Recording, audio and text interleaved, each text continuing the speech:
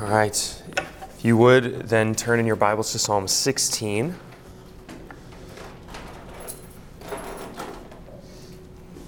And once you have found Psalm 16, if you could please once again stand and join me for the reading of God's Word.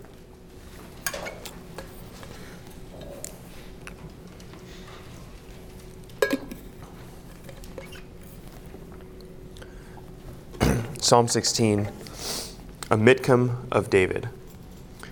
Preserve me, O God, for in you I take refuge. I say to the Lord, you are my Lord. I have no good apart from you.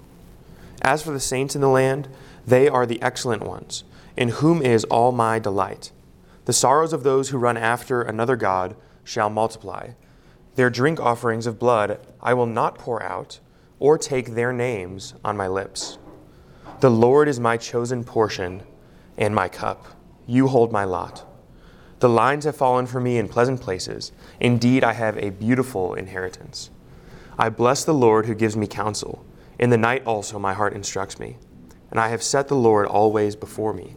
Because he is at my right hand, I shall not be shaken. Therefore, my heart is glad, and my whole being rejoices. My flesh also dwells secure. For you will not abandon my soul to Sheol, or let your Holy One see corruption. You make known to me the path of life. In your presence there is fullness of joy, and at your right hand are pleasures forevermore.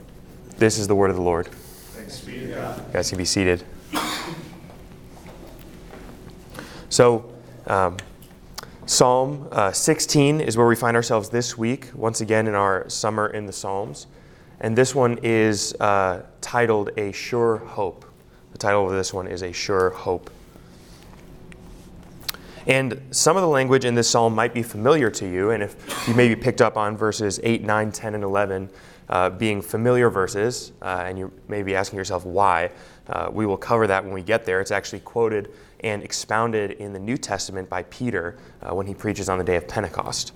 But we'll get to that when we get there. And at first, we want to try to understand what is Psalm 16's purpose, what is it's communicating to its audience. And so what are the clues that we get in the text that tell us about this sure hope that we have? And the first clue that we get is really the first line of the psalm, and we're told it's a miktam of David. Now that term right there is a term that very few people understand. In Psalms, these are pretty frequent. You'll hear of maskils of David, or various musical terms, and that's because, remember, the Psalms are a musical book. And sometimes that gives us an indication as to what we can expect, whether this is a psalm of mourning or a psalm of glorifying God or what have you. But in this case, the term is so unclear that we're not really told much about what to expect from the term itself. And so most people will say that this is simply a term of a kind of musical, let's say a hymn or a poem or something like that, that was familiar to the people, and so it might have brought to mind a certain cadence or a certain rhythm or a certain expected pattern. Just like how we have the category of poetry that we understand, but we also know there's a difference between end rhyme poetry and haikus and other forms of poems like that. So a mitkam is a kind of psalm, but they're not exactly sure exactly what kind of poetry style it drew from. But the clue in that line is more specific than that unfamiliar phrase to us. We're told it's a psalm of David. And a psalm of David could mean one of two things. It could mean that it's a psalm that David wrote himself, or a psalm that is speaking about David. And more often than not, it's a psalm that David himself wrote, meaning it's a psalm produced by David, in this case, a miktam produced by David. And so with that in mind, all of what this psalm speaks about, we can think through how David, the author of the psalm, would have intended his audience to hear it. Remember, David was a king. He was first a boy who grew up outside of the kingdom and then eventually would ascend to the throne, faced all kinds of adversity in his life. And so knowing who the author is gives us some clue as to what message he might bring forth. Just as we know when a New Testament letter is written from Paul, we know that because we know about Paul and who he is and his whole life of theology and his ministry and his mission trips in the book of Acts, we know that somewhat informs his heart posture when he's writing the letter to the churches. And so knowing who the author is very helpful for us to understand what he might write about. Now, This psalm is actually fairly straightforward. So there's actually, as we were reading it, you might have picked up on a very straightforward understanding of the psalm. And so I just want to very quickly rehash some of those pieces that are put forth very plainly in the text.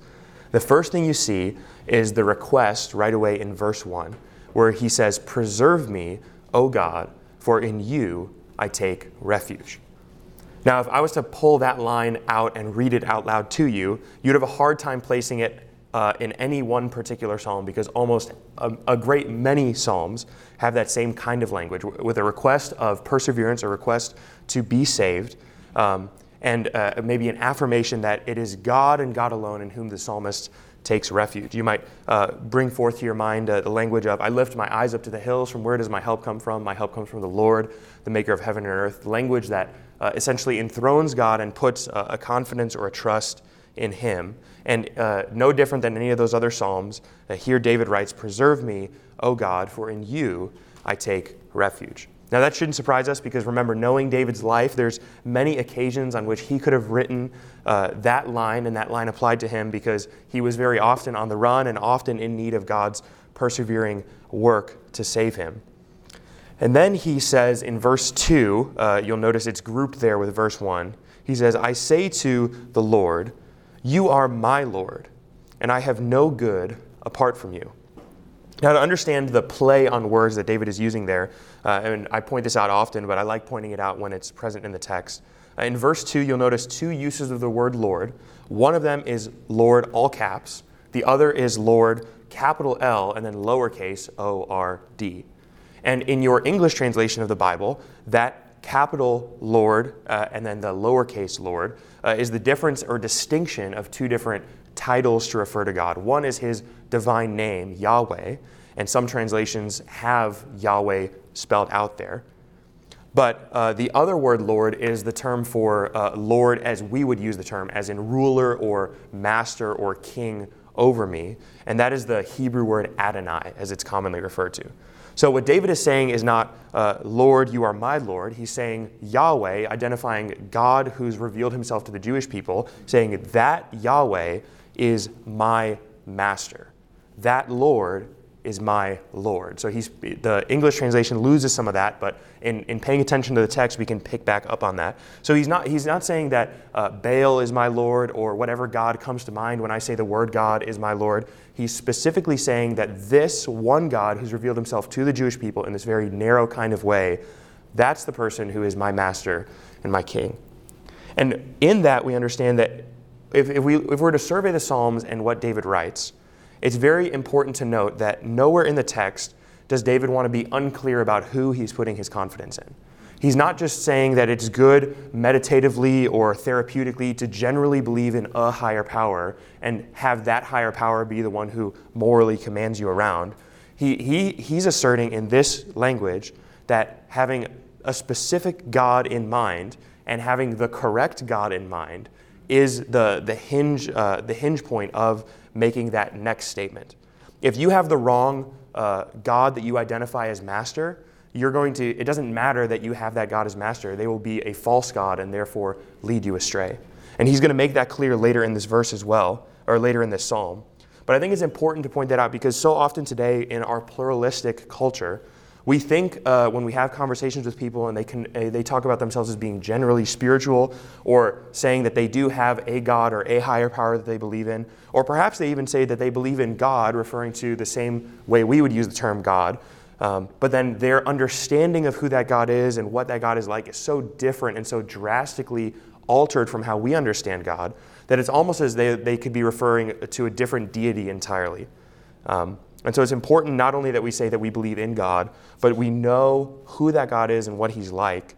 And in this case, when David says the term Yahweh, he's narrowed that terminology down for his audience to the one who's revealed himself in Genesis, Exodus, Leviticus, Numbers, and Deuteronomy.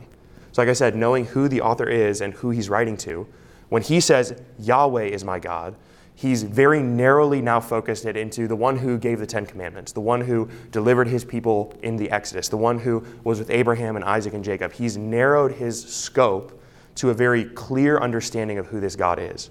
David is being very clear to his audience about who he is trusting in, who is his refuge, as he said earlier.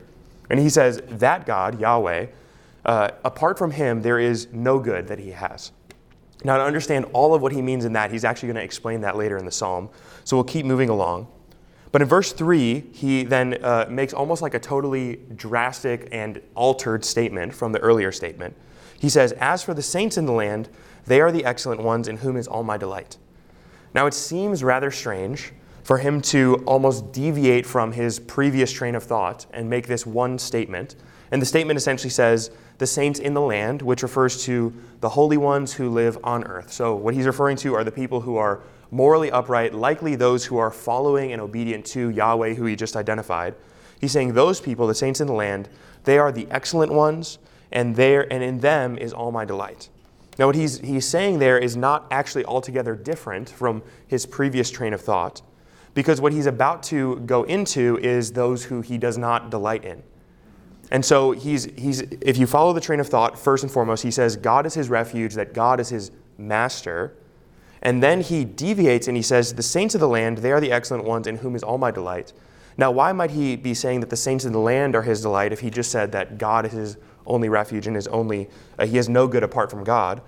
Well, those who are the saints in the land are considered saintly or holy in relation to their obedience or lack thereof to God. And so if these saints in the land, David is referring to people who not only also share in the love of God, but also share in obedience to him, share in faithfulness to him, share in a passion for him. And he's saying these people out in the land, I can take great delight in, not because of them themselves, not because of their namesake, not because of who they are, but because they emulate and they share in a faith and they share in a value system that is so close to mine that I can delight in their model and their excellencies.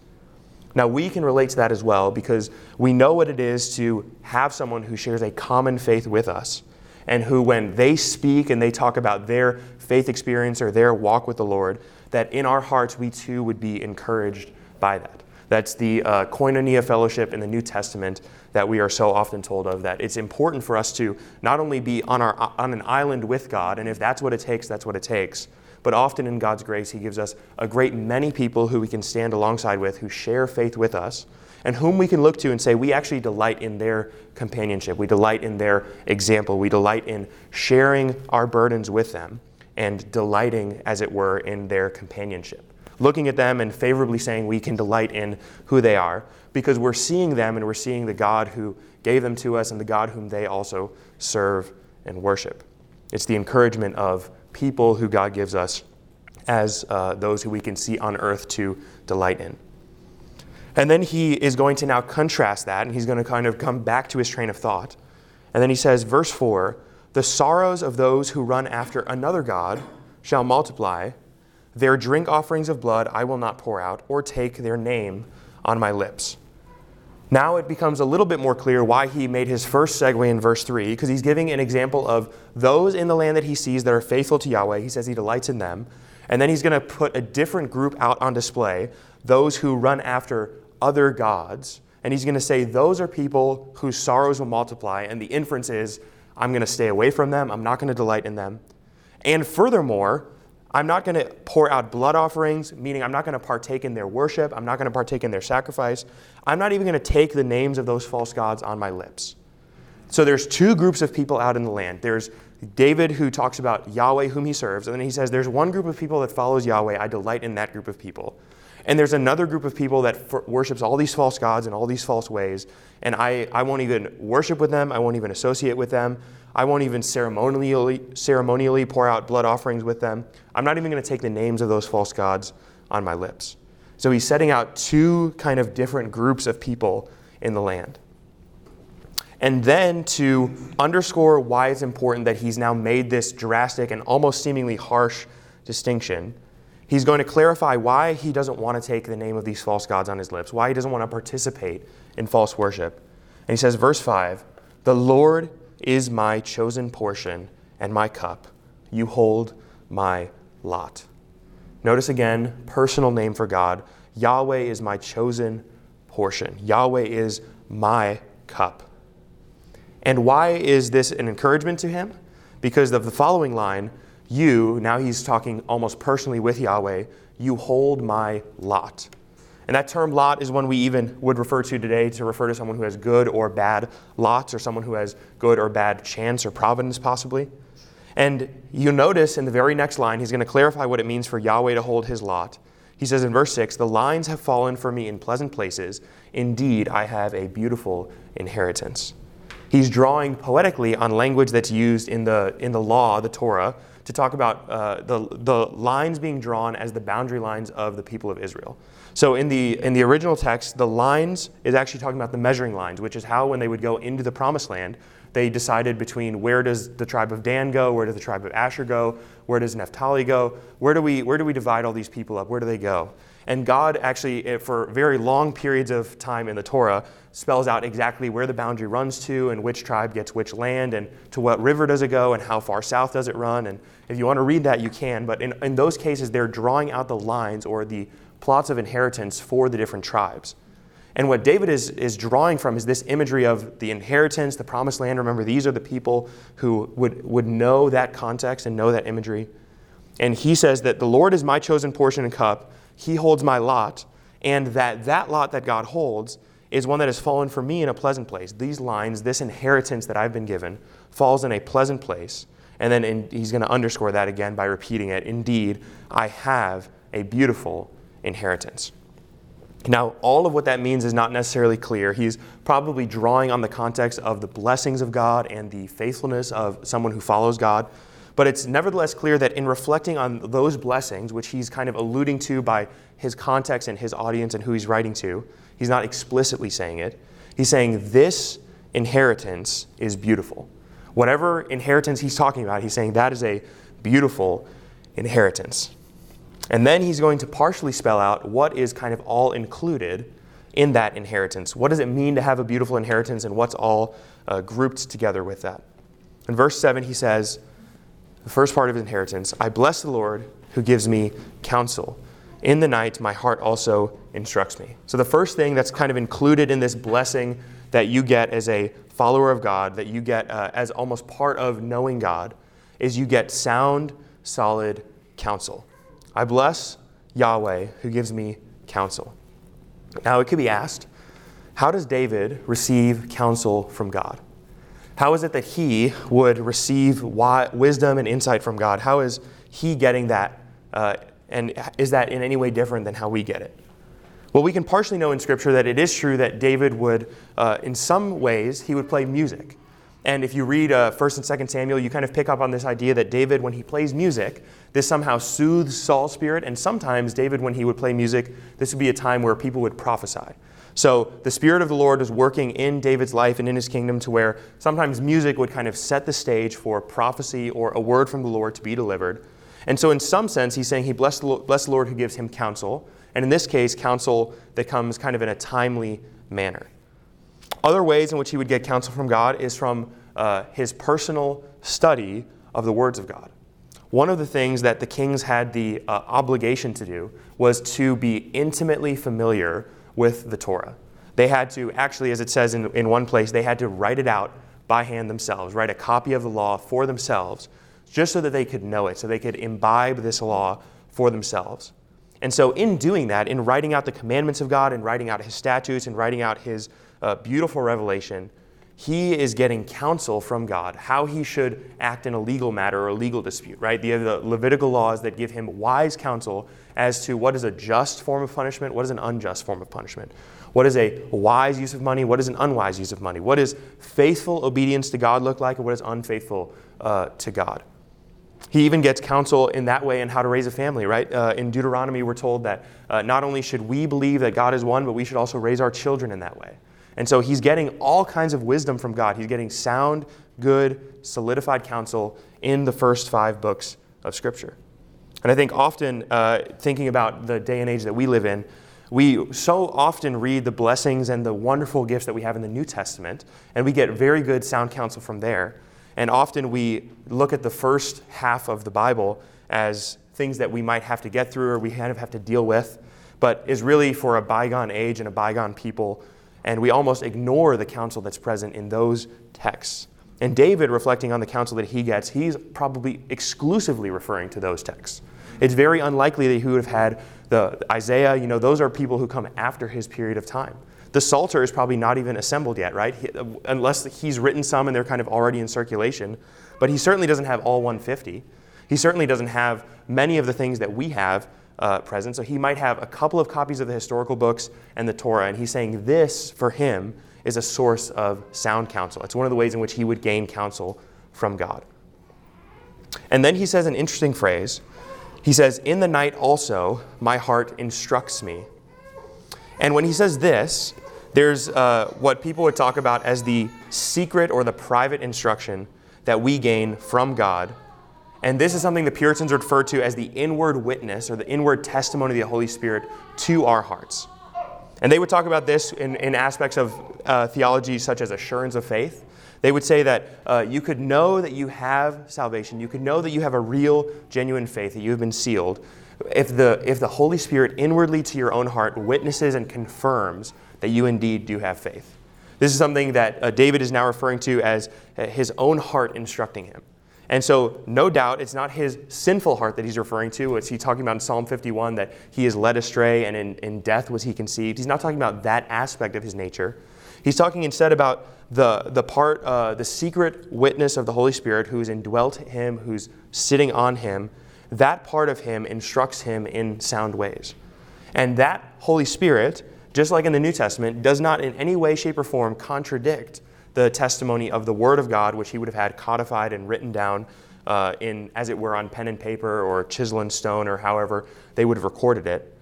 It's not in any way contradictory there, and in many senses, it only serves to underscore and to confirm to him what's already been laid out. It's very unlikely that he has new or private or secret revelation there, and we know that because many times when he gets that kind of revelation, he actually writes it down.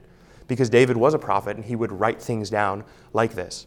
And so he's saying that the Lord gives him counsel and also the Lord instructs him into his inward heart and, as it were, affirms and testifies to this.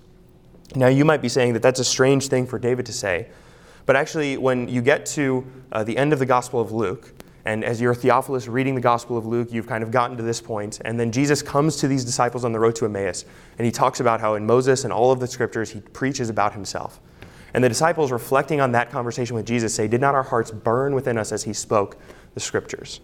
And in that way, their inward heart was instructing them, or as it were, confirming what Jesus was verbally saying to them. It wasn't just that Jesus was instructing them in that moment, but the Holy Spirit was burning and searing into their hearts the truth of what was being spoken. Just as when you hear good, solid teaching of the Word, you could probably relate to the experience of having your heart sing with joy as to hearing God's truth proclaimed. That is not your natural heart singing with joy. That is the Spirit burning in the truth of that Word into your soul. It's the inward instruction of the Spirit.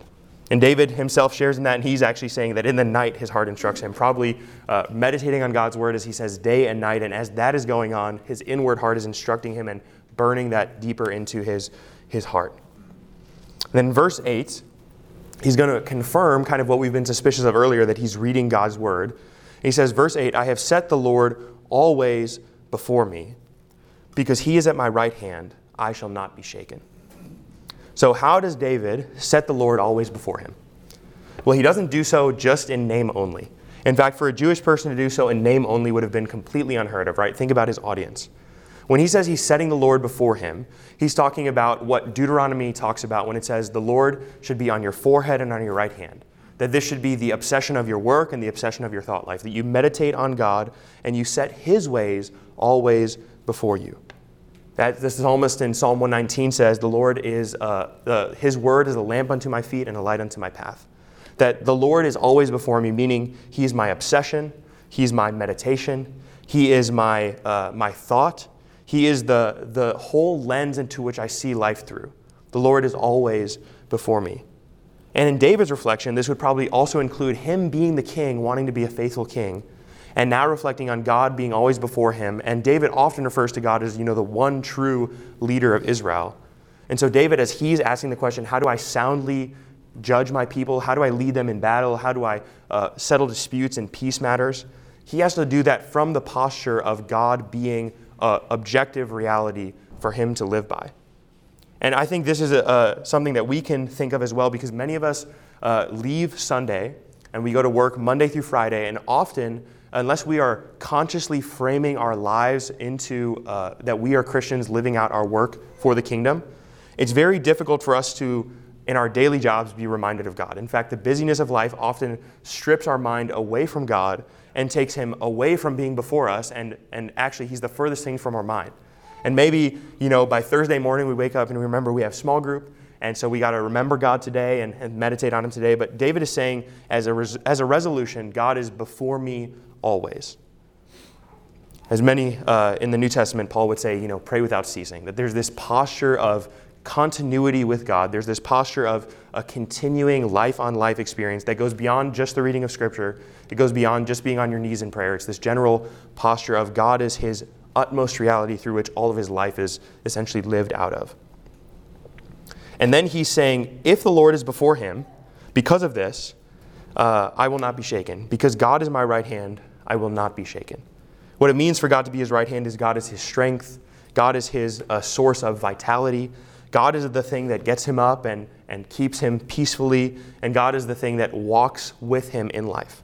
Now again, if you hear me say just those last few lines, you might be saying, well, I thought it was not just this general spirituality and this general good feelings and vibes that we get from some deity out there who's kind of for us and with us. And today, in today's world, when people talk about, God is with me, and whatever I do, God does with me, there's a lot of times in which we need to clarify what exactly is meant by those kinds of statements. But remember, David has so far underscored who he's talking about personally as Yahweh. He's so far underscored God being his chosen portion, all of these good things being an inheritance from God, and that there's a difference in his mind between the false gods and what they offer and the one true God and what he offers. And so David is saying, because of the one true God and his promises, the Lord is my right hand, I will not be shaken. So he's not taking this and saying somehow that he is going to have a prosperous and wonderful life. He's simply saying that all the promises that God has laid out in his word are things that he can be sure of because God is his right hand. God will not allow him to be shaken. And in Deuteronomy, it actually says, if you are a faithful Israelite, if you follow in the covenants of God, he will not let your feet slip. He will not let your way be shaken. And so David is simply actually preaching or regurgitating information that he's previously read and digested in his meditations. And then he goes to say, on the basis of all these things, therefore my heart is glad, and my whole being rejoices. My flesh also dwells secure. So notice now a distinction in David's mind between his internal heart and his flesh. And even in the Western world today, we kind of maintain this kind of distinction between our bodies and our minds, or our hearts and our bodies. This idea that there's like the emotional, the spiritual side of him that is gladdened. And then he says, out of the result of this, my whole being rejoices. And then my flesh also dwells secure. So he's kind of hitting all parts of his person, saying all of it is confirmed as a testimony of God being faithful to him, and he almost rests securely in his whole being as a result of these things.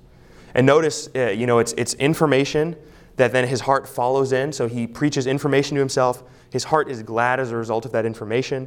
His whole being rejoices from that information. And finally, his physical body, his flesh, he says, dwells securely. Now, I think that's a great way for us to think through the life of faith. That faith is not an unreasonable thing. Faith is something that our mind has to first ascend to.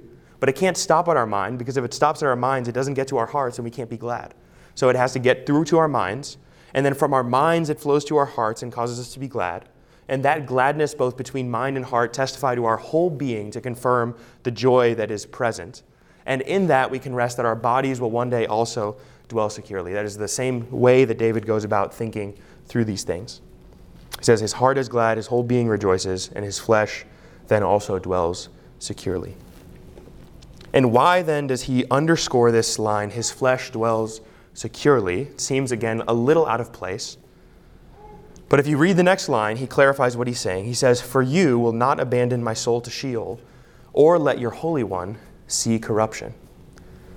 Now here is an interesting line, and much debate over the last couple thousand years of church history has tried to understand the difference between the Jewish and the Christian interpretation of these verses. In fact, if you were so inclined and you wanted to get into the original text, there's a difference between what we would call the Greek or the Christian tradition of the handed-down Old Testament and the Hebrew or the Masoretic text handed down. And at this point of interpretation, the rabbis and the Hebrew texts alter or augment the language somewhat from what the Greek texts say, and they alter it in some way to where the rabbis essentially interpret this verse to say that David is saying he will not die.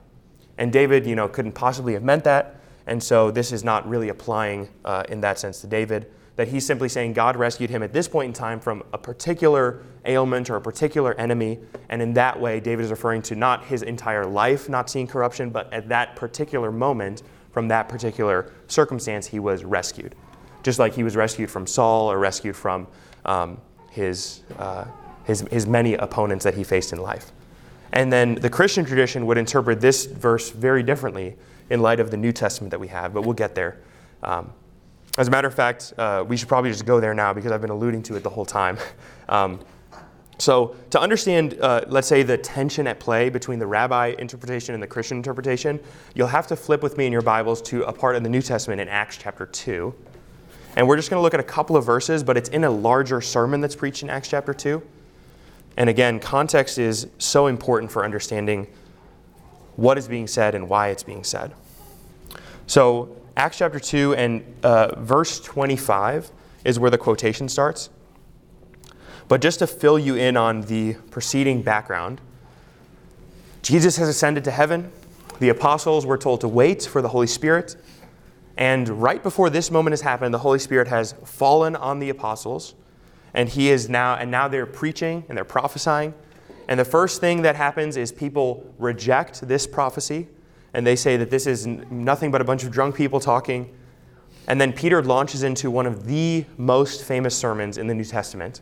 And he first starts by quoting Joel, an Old Testament prophet, and saying that we are now in those last days because the Holy Spirit has fallen and all people are prophesying, the sons and the daughters, they're all prophesying.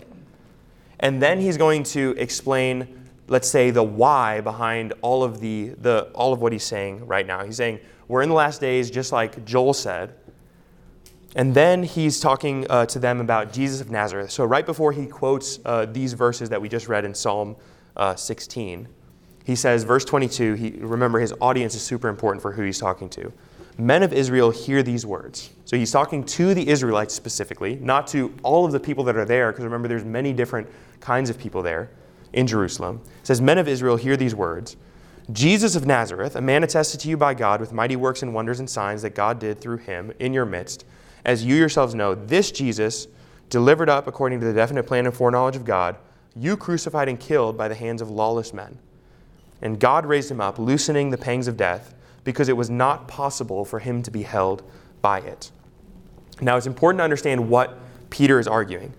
What Peter is not arguing is that the verses he's about to quote prove that Jesus was resurrected from the grave. That's actually to flip the logic. What Peter is saying is, Jesus of Nazareth, we know he was crucified. We know you crucified him by the Romans. Those are all factual statements. God raised him up, loosening him the pangs of death. Peter is treating the resurrection as a reality. It's not something that he's arguing for. He's saying that actually happened. What he's going to argue is that because Jesus resurrected from the grave, that proves that he was the Messiah. He's not disputing with them whether or not Jesus resurrected. For him, it's an assumed fact. So he's not going to argue from these verses that Jesus must have gotten out of the grave. He's saying Jesus did get out of the grave, and because he got out of the grave, remember what David said about the Messiah. He says, now I'm going to quote from verse 25. For David says concerning him, I saw the Lord always before me, for he is at my right hand, and I may not be shaken. You might notice the language difference so far. That's the difference between the Greek to English translation of the Old Testament and the Hebrew to English translation that we were just reading. Verse 26, therefore my heart was glad, and my tongue rejoiced, and my flesh also will dwell in hope. For you will not abandon my soul to Hades, or let your Holy One see corruption. You have made known to me the paths of life, and you will make me full of gladness with your presence. That verse 28 is the verse that we just haven't gotten to yet in Psalm 16. Now, Peter quotes this, and notice what he says in the following verses. Verse 29, he says this to interpret what he just read. Brothers, I may say to you with confidence about the patriarch David that he both died and was buried, and his tomb is with us to this day. So he's confirming essentially that this could not have possibly been applied to David because David actually did see corruption. David was killed, he died, he's still dead. Verse 30, being therefore a prophet, and knowing that God had sworn with an oath to him that he would set one of his descendants on the throne, he foresaw and spoke about the resurrection of the Christ, that he was not abandoned to Hades, nor did his flesh see corruption. And he's saying, this Jesus God raised up, and of that we are all witnesses. So notice what David is arguing. Notice what Peter's arguing that David was prophesying about. Peter says, David was prophesying, and in David's prophecy, David was prophesying not about Jesus, David was prophesying about the Christ.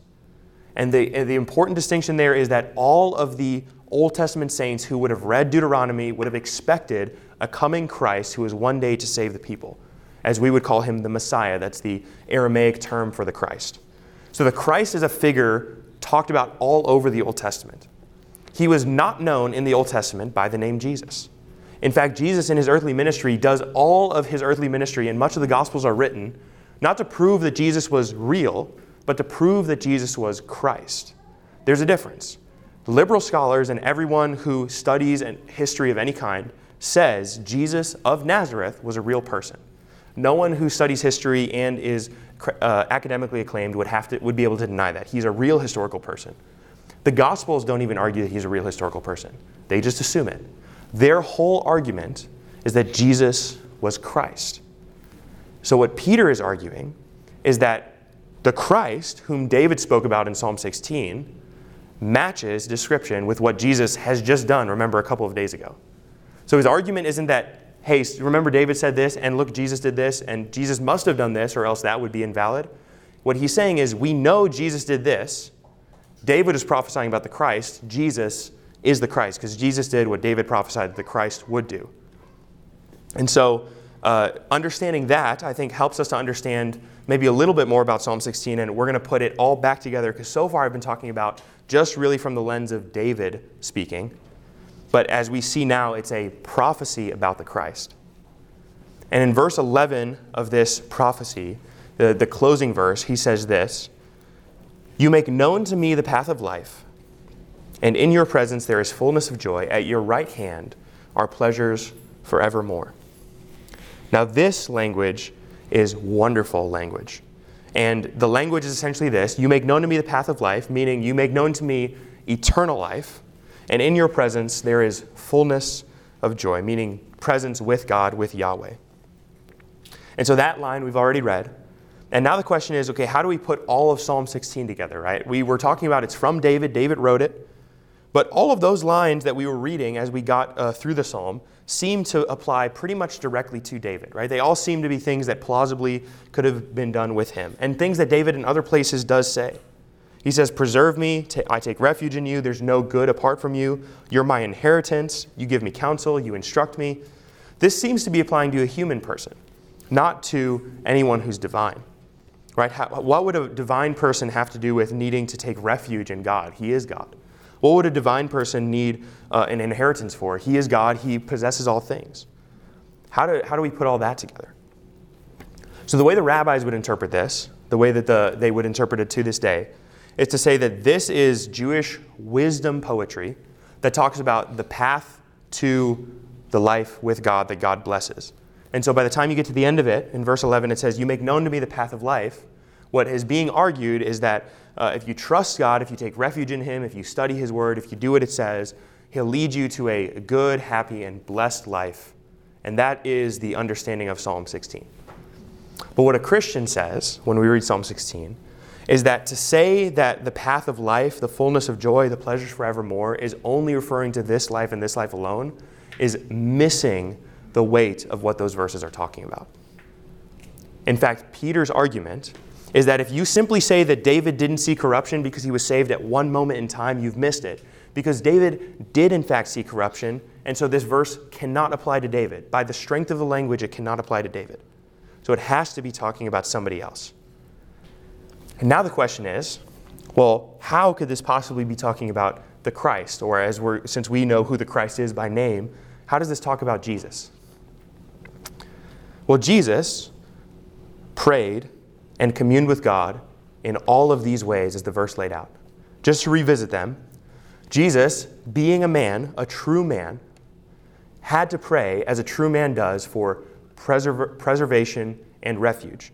When he is on earth, he is not divine and somehow playing the game of life as a human. He's really a man relying on the Holy Spirit and being faithful to God his Father. And so he would often have to say things like, "Preserve me, O God, for in you I take refuge." Imagine him in the wilderness being tempted by Satan, and those temptations being real fleshly temptations that were offered to him. He's not just coasting through that temptation. He's battling and winning the temptation, relying on the Spirit. Jesus would say to Yahweh, "You are my Lord, and I have no good apart from you." Now that's strange, but remember, Jesus is both truly man and truly God, which means he can say this in his humanity, because his Lord is truly the Godhead. He's the faithful one, the one who all men should have been. Verse 3, as for the saints in the land, they are excellent ones. He's rejoicing and delighting in people who follow God. He's running away from the false gods, as verse 4 spells out. And then he says this, Yahweh is his chosen portion and his cup. He holds my lot. Now this is interesting because remember, Jesus is also Yahweh, right? In his humanity now he speaks and says that his chosen portion is not what the devil offers him. His chosen portion is not kingdom and dominion of this world in an unrighteous way. His chosen portion is Yahweh. And that's interesting because when he prays in the Garden of Gethsemane, he says, if this cup were to pass from me, take it away from me. But if not, I will drink the cup. And otherwise in Scripture we're told that it is for the joy that is set before him that he endures the cross. That his portion and his cup, his fullness of joy, is on the other side of Golgotha. And so he very much is relying on God being his chosen portion, not righteousness with the Pharisees, not righteousness according to Caesar and Pilate. His chosen portion and his cup was God. And so he bears the sin of the world, and he is doing that because he is saying in verse 6, I have a beautiful inheritance. Now, who is Jesus' inheritance? It's his bride. It's the church. It's all of the dominion of this world. Jesus gets to sit on the throne only after he's purchased his bride unto himself, and then he sits on the throne, and then he waits for his betrothal, marriage supper of the Lamb, to be wed with her. And he's waiting for his bride, but his inheritance is secured at the cross. And then he says, he gets counsel from the Lord, that he has an inward heart that instructs him in the night as well. Jesus often would stay up in the night praying and seeking God and seeking his counsel. And that refers then to God the Father, right? Because Jesus also is God. Verse 8, I have set the Lord always before me. Think about his whole earthly ministry, his whole life on this earth. Forsaking the world, denying temptation, and pursuing the righteous way that God set before him. Because God is his strength, God is not going to let him be shaken. And he says, therefore, in reflecting on this, my heart is glad, my whole being rejoices, my flesh also dwells secure. Now this is where it becomes more clear because it can't refer to David. Jesus is saying his heart is glad, his whole being rejoices because he's been faithful, because he's sought God, because he's put his way before him. He believes that when he goes to the cross, his flesh dwells secure. He believes that he will not see corruption. He believes that his soul will not be abandoned to Sheol. He does not go to the cross as someone who's 50-50 on what's going to happen. He does not go as someone who's confused about what's happening. All of the Gospels portray Jesus as someone who's confidently going to the cross, knowing the pain, but knowing that he will be sought safely in the end. He will not be abandoned to death and to Hades. He will not be allowed to see corruption. And it is through going to the cross, through dying, but coming back out of the grave, not seeing corruption, that he establishes or gets to know what the path of life is, which is eternal life with a resurrected body and full communion with the Father with no sin because it's been dealt with. In the presence of God there is fullness of joy. At the right hand of God, which is where he rightfully sits, are where his pleasures lie forevermore. And so if this all applies to Christ, that's good. But what hope is there for us in that? Aside from saying that, yes, Psalm 16 prophesied about Christ and he was confirmed in the New Testament. Well, as people who are in Christ, the argument of the New Testament is that all of those who are in Christ are co-heirs with him in all of these blessings. The good news, or the strange part, is that we don't have to do all of what Psalm 16 says. We just have to confess and believe on the Lord Jesus Christ. And all of what he has accomplished, fullness of joy, pleasures forevermore, faithful obedience, is all already taken care of. So in complete contrast to the rabbinical teaching of this psalm, this is not something for us to live out so we can earn favor with God and an abundant life now. Rather, it is our sure and steadfast hope that Jesus, having met this criteria, is our only hope for fullness of joy. That there is no good that we can do for fullness of joy. That there is no hope that we have apart from Christ because, as Peter argues, Christ fulfilled all of these things. This does not apply to David, as good as he was. This does not apply to Moses, as good as he was. This does not apply to any other Old Testament saint. This applies to Jesus Christ, who fully satisfies this and is therefore our hope today. So when we read Psalm 16, it's not a moral code to live by, although there is much wisdom and much counsel to be gained from this. And as Christians, we ought to be imitators of Christ, living unto obedience with him. But our hope does not rely on us being obedient to these verses. Our hope lies in Christ, who already was obedient to these verses. So we can dwell securely, rejoicing, knowing that our flesh will not see corruption, not because we've met the standard, but because Christ has met the standard. Let's pray. Father God, we thank you for your word to us this evening. Lord, thank you for the wonderful counsel of your servant David, who sets before us an example and a model of all that Christ would accomplish one day. Lord, it is a profound mystery how prophecy works. It is a profound mystery how we today can look at these verses and look at verses elsewhere in Scripture and somehow put them together and see your beautiful tapestry of redemption as set forth in your word. You were planning from the beginning the redemption of your people. And we can rest secure in that, knowing that it was accomplished on the cross. And Lord, as the psalmist here writes, that you would preach by your Spirit to each and every one of us in our hearts, to either seal with assurance the promises laid out here, giving us confidence that on the day of judgment we would stand secure, or if there is no such confidence, that you would further cause discomfort among us, that you would cause us to seek your face, to seek your righteousness, and to not in any way rely on our own righteousness. Lord, would you testify inwardly to our hearts by your Spirit? We pray this all in your loving, holy, and precious name, in whom we are to worship. Amen.